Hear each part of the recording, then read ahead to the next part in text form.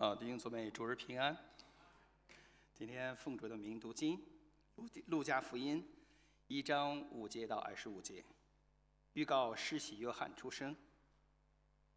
经上记着说，当犹太王希律的时候，亚比亚班里有一个祭司，名叫撒迦利亚，他的妻子是亚伦的后裔，名叫伊丽莎伯。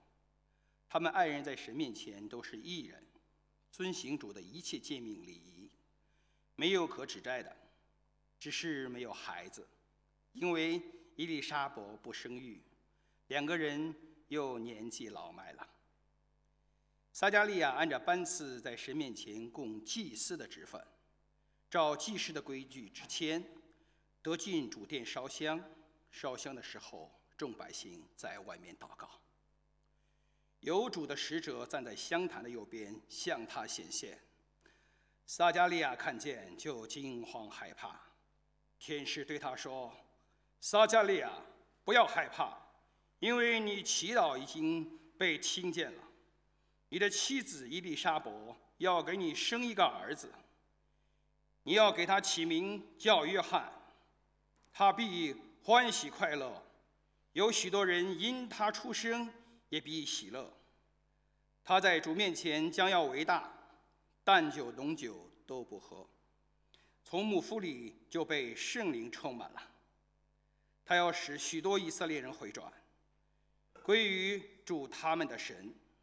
他必有以利亚的心智能力，行在主的前面，叫为父的心转向儿女，叫悖逆的人转向义人的智慧，又为主预备合用的百姓。”撒迦利亚对天使说：“我凭着什么可知道这事呢？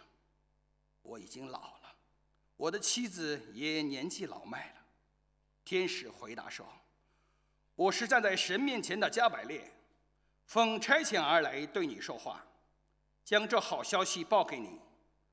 到了时候，这话必然应验。只因你不信，你必哑巴，不能说话，直到这事成就的日子。”百姓等撒迦利亚诧异他许久在殿里，及至他出来，不能和他们说话，他们就知道他在殿里见了异象，因为他只向他们打手势，竟成了哑巴。他供职的日子已满，就回家去了。这些日子以后，他的妻子伊丽莎伯怀孕了，就隐藏了5个月，说：“主在眷顾我的日子，这样看待我，要把我在人间的羞耻除掉。”感谢主。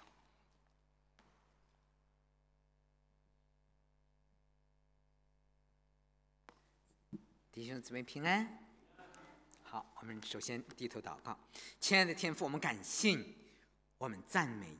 诸天在述说你的荣耀，穹苍在传扬你的手段。主啊，你是伟大圣洁的神，我们来到你的面前，我们真的心里满了欢喜和快乐。主啊，我们把感谢把赞美都归给你。谢谢你借着你的话语向我们每个弟兄姊妹的心灵说话，听我们的祷告，奉主耶稣的名求，阿们。好我们马上就要又到今年的圣诞节了，是不是今天我讲的题目呢是在神没有难成的事。这个题目呢，它是出在下面就是1章的38节。当天使呢告诉玛利亚说她要怀孕生子的时候，玛利亚说：“我是童女，是不是我还没有出嫁，怎么能有这事呢？”说天使回答说：“天使圣灵要降临在你身上，至高者的能力要复庇你。”他说：“因为出于神的话，没有一句不带能力的。”那个原文呢，就是在神没有难成的事他那个词呢是 no word 或者 nothing is impossible with God， 就是对神来说，没有话语是不可能的，没有事情是不可能的。我不知道，当你想到这个题目的时候，在神没有难成的事，你想一想，你现在你的生命中有一种什么难成的事呢？有没有有你想想，你要知道，你要真正的信靠神，在神没有难成的事。你可能面临的是有很大的难处，是吧？你心里可能纠结了很多年了，是不是？你知道靠着你自己，你永远也胜不过去。但是你知道，在神怎么样？没有难成的事。对神来说，没有一件事是不可能的。没有神的每一句话，没有一句话是不可能的。在人是不能，知道吗？在人，我觉得永远超不过去，好像我的限制。但是在神怎么样？在神却不然，因为在神凡事都能。好，我们今天看看撒迦利亚的生命中，也是遇见了一个他不能够做的事情，是不是？我们看今天的经文，在第5节，当犹太王希律的时候，亚比亚班里有个祭司，名叫撒迦利亚，他妻子是亚伦的后人，名叫伊丽莎伯。他们2人在神面前都是一人，遵行主的一切诫命礼仪，没有可指摘的，只是没有孩子，因为伊丽莎伯不生育，2个人又年纪老迈了。你知道，约翰还有耶稣他出生那个年代是大希律作王的时候那个时候政治腐败堕落，以色列人宗教上也是非常的传统迂腐，懂了吧？他们已经有400年没有听见神的声音了。你想想，是吧？整个那个400多年的静默期，神没有向以色列人说话，那是一个多么黑暗的时代呢？即使在那样的时代里，都有忠心爱主的人，是不是这个撒迦利亚呢，他是亚比亚班里的一个祭司。你知道吧？祭司都是亚伦的后代，懂了吧？他们分成24个班。这个撒迦利亚呢是第8班里的祭司，他的妻子呢也是祭司家族的人。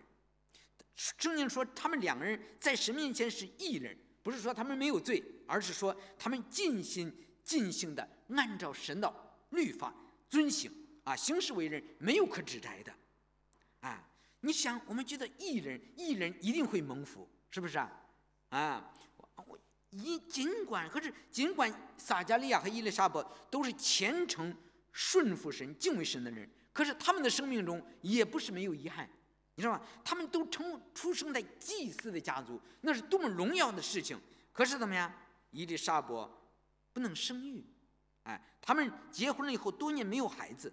你知道，在犹太的社会跟在中国古代的社会是一样的一个妇女呢，她不能生育呢，是一件羞耻的事情圣经里说，儿女是耶和华所赐的产业，是吧？有了孩子，他可以提高这个家庭在社会中的地位，在父母年老的时候还可以照顾他们，所以孩子是个家庭的祝福。我想他们2个人在年轻的时候一定为生孩子没有少祷告，因为他们做祭司的就是每天做祷告，是不是可是他们祷告了又祷告，好像怎么样？好像神没有听见他们的祷告1年又1年的过去，怎么样？孩子还是没有生出来。现在呢，到年老了，怎么样？可能这时候50-60了，60了，是不是他们几乎再也不抱什么盼望了。因为他们2个人都已经远远的超过了生育的年龄，在人看来，他们的处境也没有任何改变的可能，是吧？但是怎么样？他们还是毫无怨言的侍奉神他们对神并没有苦毒。我们一想，哎呀，他们都是祭司的后代，是吧？都是敬虔爱主的人，为什么他们不蒙神的赐福呢？我不知道你是不是这么想，是不是我想他们自己一定也对此困惑不解，是不是实际的情况是不是他们不蒙福不是这样的，是什么呀？是神在他们的生活中有更美好的旨意，神要给他们一个更大的恩典。但是你你想到得到这个神的恩典之前，你的信心必须经过考验，你的生命他们的生命必须经过破碎和熬炼。到了神的时间，神不仅要听他们的祷告，不仅要赐给他们一个儿子，这个儿子怎么样？还要做基督开路的先锋。你想想的祝福大不大我不知道你现在有你自己的生命中有什么难处，你觉得靠着你自己你永远的解决不了，永远的跨不过去。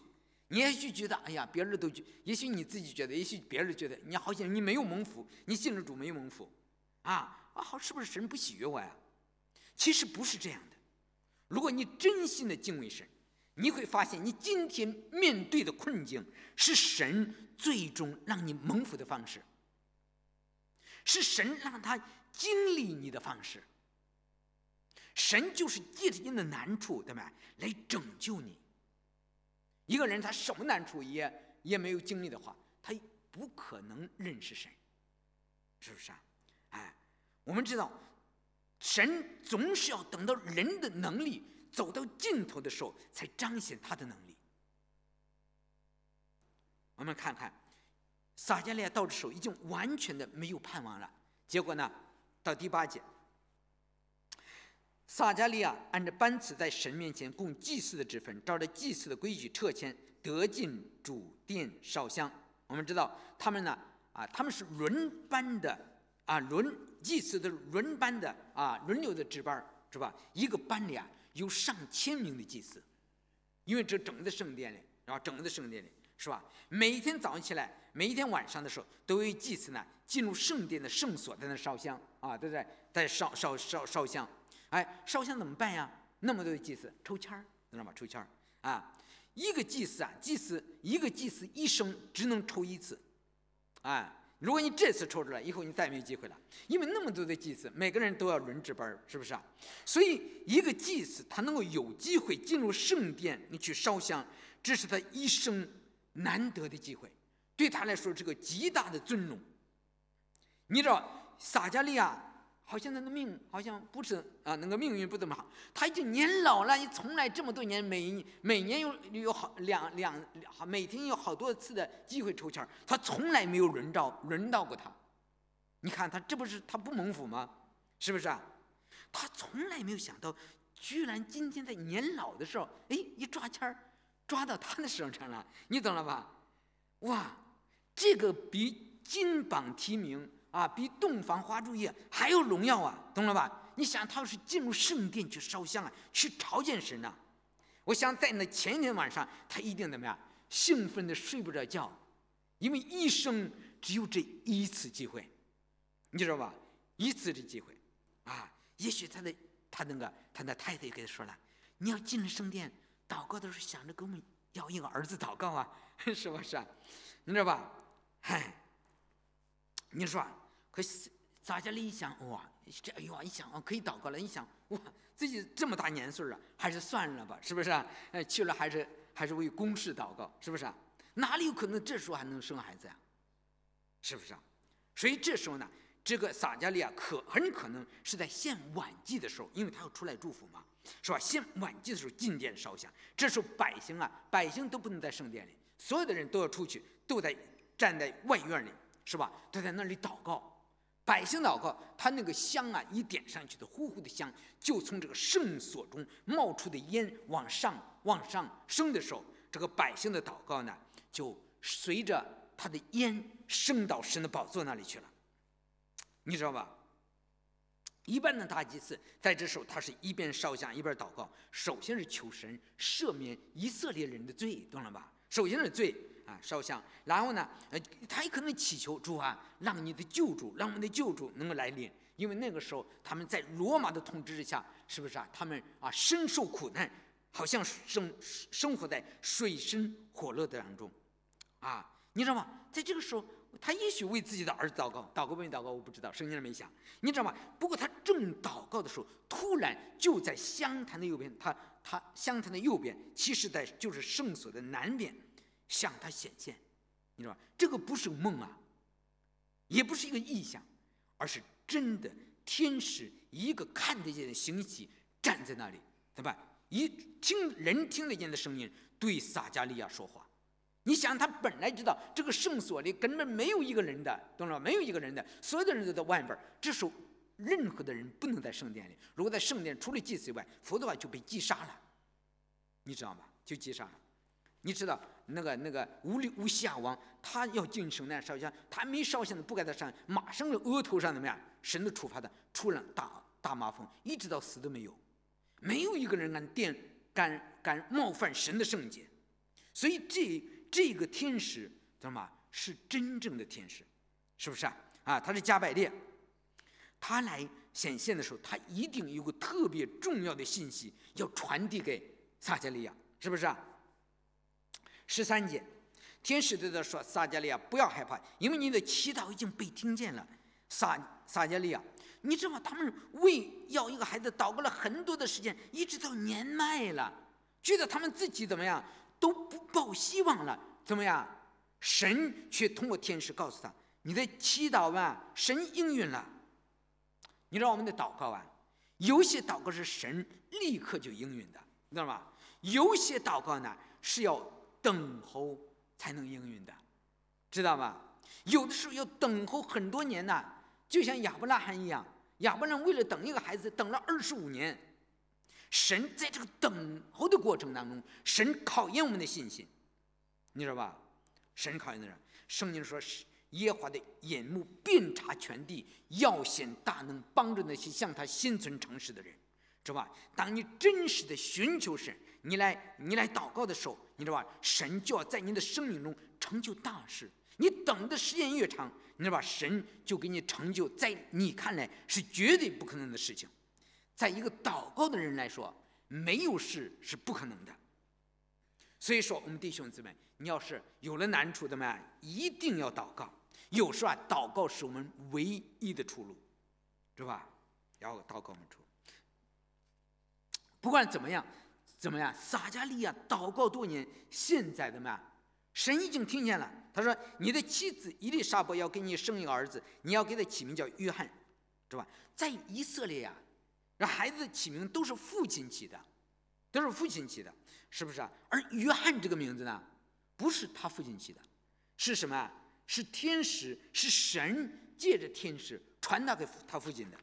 你就看出约翰这个人，他在神的计划当中有多么一个特别的地位，是不是这个撒迦利亚，你知道他们每个人的名字都有意思。撒迦利亚的意思呢，就是神纪念，耶和华纪念这个伊丽莎白的意思呢，是神的盟约。约翰的意思呢，是耶和华是有恩惠的。你把这个3个人的名字念在一起的话，就是神纪念他的誓约，向他们施恩典。你懂了吧？约翰是神给撒迦利亚的一个恩典，是不是约翰不是出生在他们的盼望之中，是出生在人完全绝望的时候，你知道吧？完全没有力量的，就在撒迦利亚完全放弃希望的时候，神怎么样将他的恩典、惊人的能力彰显给撒迦利亚。每一次他叫孩子的人都说：“神耶和华是有恩惠的，神是有恩惠的。”你懂了吧？咱们叫约翰，其实那个意思就是每一次叫他用希伯来语说嘛，是吧？每一次神是有恩惠的，每一次记得神在你的生命中都是有恩惠的，提醒他们神给他们的恩典，你知道吧？神为我们成就的事儿，都是不是出于我们的能力，而是出于他的恩典。因为神总是在人绝望的时候，你知道吧？当你走到尽头的时候，神的能力彰显出来。因为神的能力就是在你的软弱上，就是在你的人的残缺中彰显他的能力，彰显他的完全。天使继续说：“你必欢喜快乐，有许多人因他出世也必快乐。”你想多年的盼望终于实现了，你想如果他听到自己这么多年想要儿子，现在终于儿子要出来，自己多高兴是吧？是不是你想要告诉他妻子，他妻子高兴不高兴是不是不仅他妻子高兴，所有的人都因着这个约翰出世要喜乐。说15节，他在主面前将要为大，淡酒浓酒都不喝，从母腹里就被圣灵充满了。他要使许多以色列人回转归于主他们的神，他必有以利亚的心智能力，行在主的全面，叫为父的心转向儿女，叫悖逆的人转从义人的智慧，又为主预备合用的百姓。这个天使在这里不仅预言施洗约翰的诞生，同时也预告了神赋予这个孩子怎么一生的使命。他是一个伟大的先知。耶稣说从来没有一个先知大过怎么样？凡有血气的，没有一个人大过施洗约翰的，懂了吧？而且他是一个圣洁的人啊，滴酒不沾，滴酒不沾。我想有喝水，我喝酒一喝酒都脸发红，所以没办法。他是这样，神不让他喝酒，懂了吧？他像拿西尔人一样，被神分别为圣，从母腹里被圣灵充满。那个圣灵叫 Spirit， 是不是啊？不是那个小写的 Spirit， 小写的 Spirit 是酒精，懂了吧？这个是被圣灵充满。以利亚说，将来他的侍奉带着圣灵的能力，他要借着悔改的洗礼，为耶稣预备道路，引导以色列的百姓来回转，来归向神。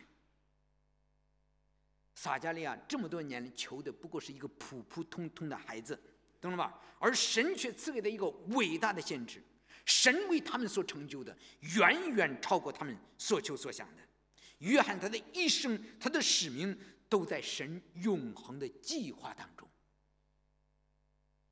你懂了吧？哇，你想想，当天使给撒迦利亚说了这些话，你说撒迦利亚，我想当时听了都发懵了，是吧？这根本不可思议的事情啊！天底下哪里有这样的事呢？是吧？年轻的时候那么多年用力都没有生出孩子来，是不是啊？到年老了，妻子年迈了，还能够生孩子，这不是天方夜谭呐，是不是啊？你要是要给别人说，别人信不信呐？那不信呐，说那别人要他给别人说，那你想孩子想疯了不？是不是啊？是不是啊？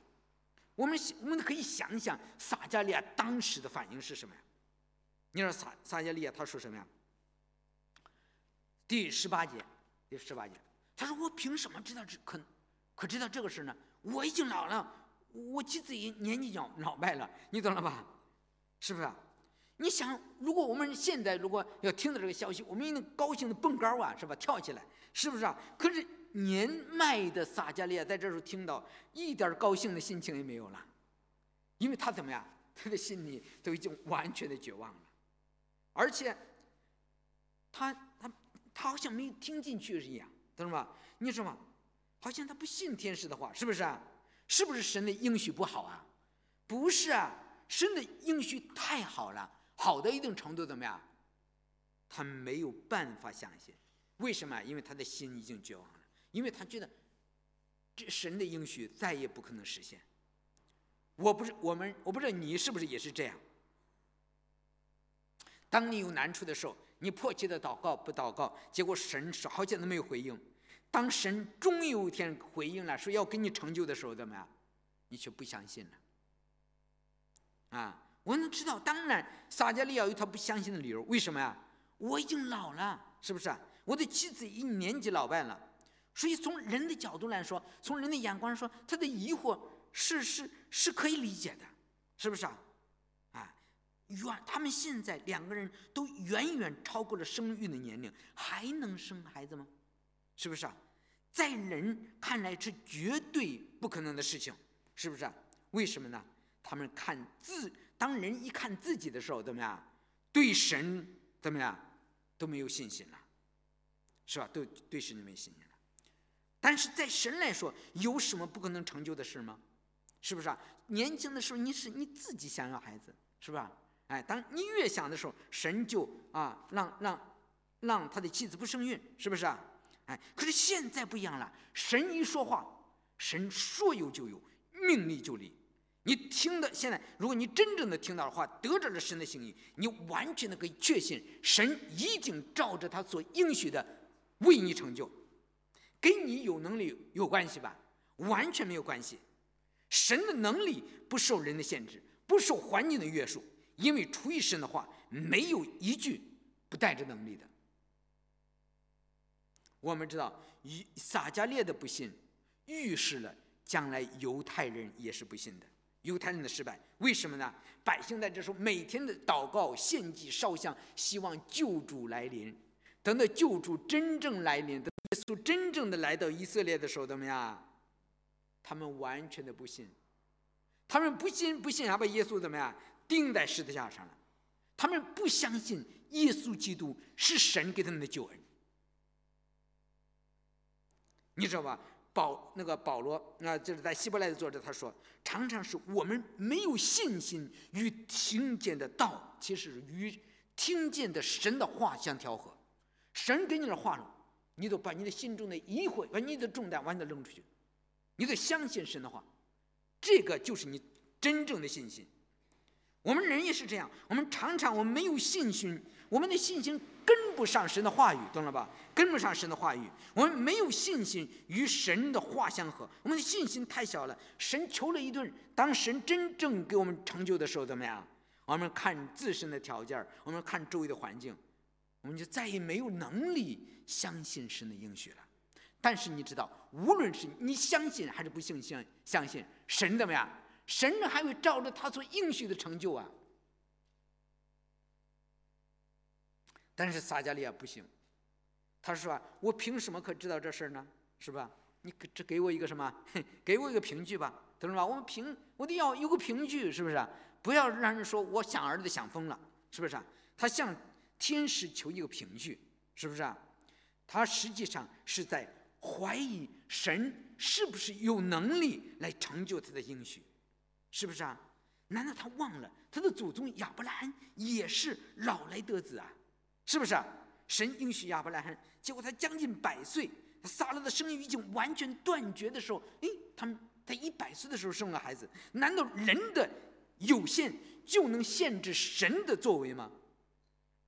不能够的，不能够的。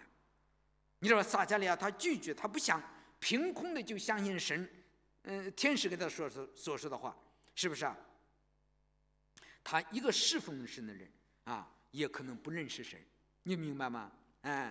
是吧？他既然他想要一个可信的凭据，说是天使说好，我就给你个凭据吧，是不是啊？他说天使管他说，我站在神面前的加百列，奉差而来对你说话，将这好信息报给你。到了时候，这话必然应验啊！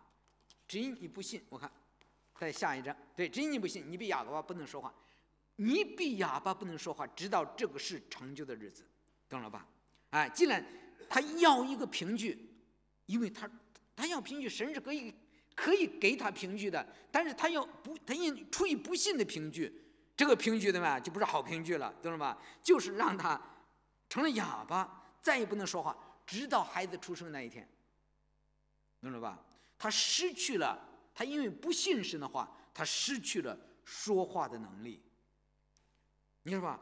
所以他以后的10个月，他一定过得很不舒服，是不是啊？过得很不舒服，想说话说不出来，只能打手势，这都是他不信的结果呀。我想在这10个月，他多么的焦急，盼望孩子出生。他不仅是盼望孩子出生，他也希望自己能够说话呀，是吧？一个哑巴多难受，是不是啊？我们耶稣也常说过，你若不看见神迹奇事，你总是不信，是不是啊？我们常常对神小信，希望神给我们可信的凭据。其实神跟你说话之后，你就是信。无论怎么样，你都要怎么样信，因为基督徒就是不凭眼见，只凭信心罗马书10章17那里说，信道是从听道而来的，听道就是从基督的话来的。信心不是看见神迹，信心就是它的根基就是神的话。你有了神的话，再加上你的信心，神迹就会出现。所以哥林多后书那里说我因信所以如此说话，是吧？你有信心，你就可以说话。撒迦利亚不信了，不能说话了，你知道吧？当一个人他对神失去信心的时候，他就会不会感谢，不会赞美，他也不会唱歌，懂了吧？他沉默寡言，你看到了吗？证明这个人的信心怎么样？软弱了。直等他的信心恢复了之后，他还得再重新的发出对神的感恩赞美，他的生命中才有歌声，才有见证。你知道撒迦利亚他不仅是他不仅是说话，等到后来他出去怎么样？他连给别人祝福的那个祝福都不能祝福了。本来他进入圣殿烧香之后多么大的尊荣，让他出去给所有的百姓祝福的，他怎么样？他哑巴了，再也不能祝福了，你懂了吧？21节说，百姓等候撒迦利亚，诧异他许久在殿里，即使出来不能和他们说话，他们就知道他在殿里见了异象，因为他只向他们打手势，竟成了哑巴，懂了吧？是吧？当黄昏之后，烧过香之后，祭司出来，在院子里要为百姓祝福的，是不是啊？那百姓在外边等啊等啊等啊，也不出来了，怎么回事啊？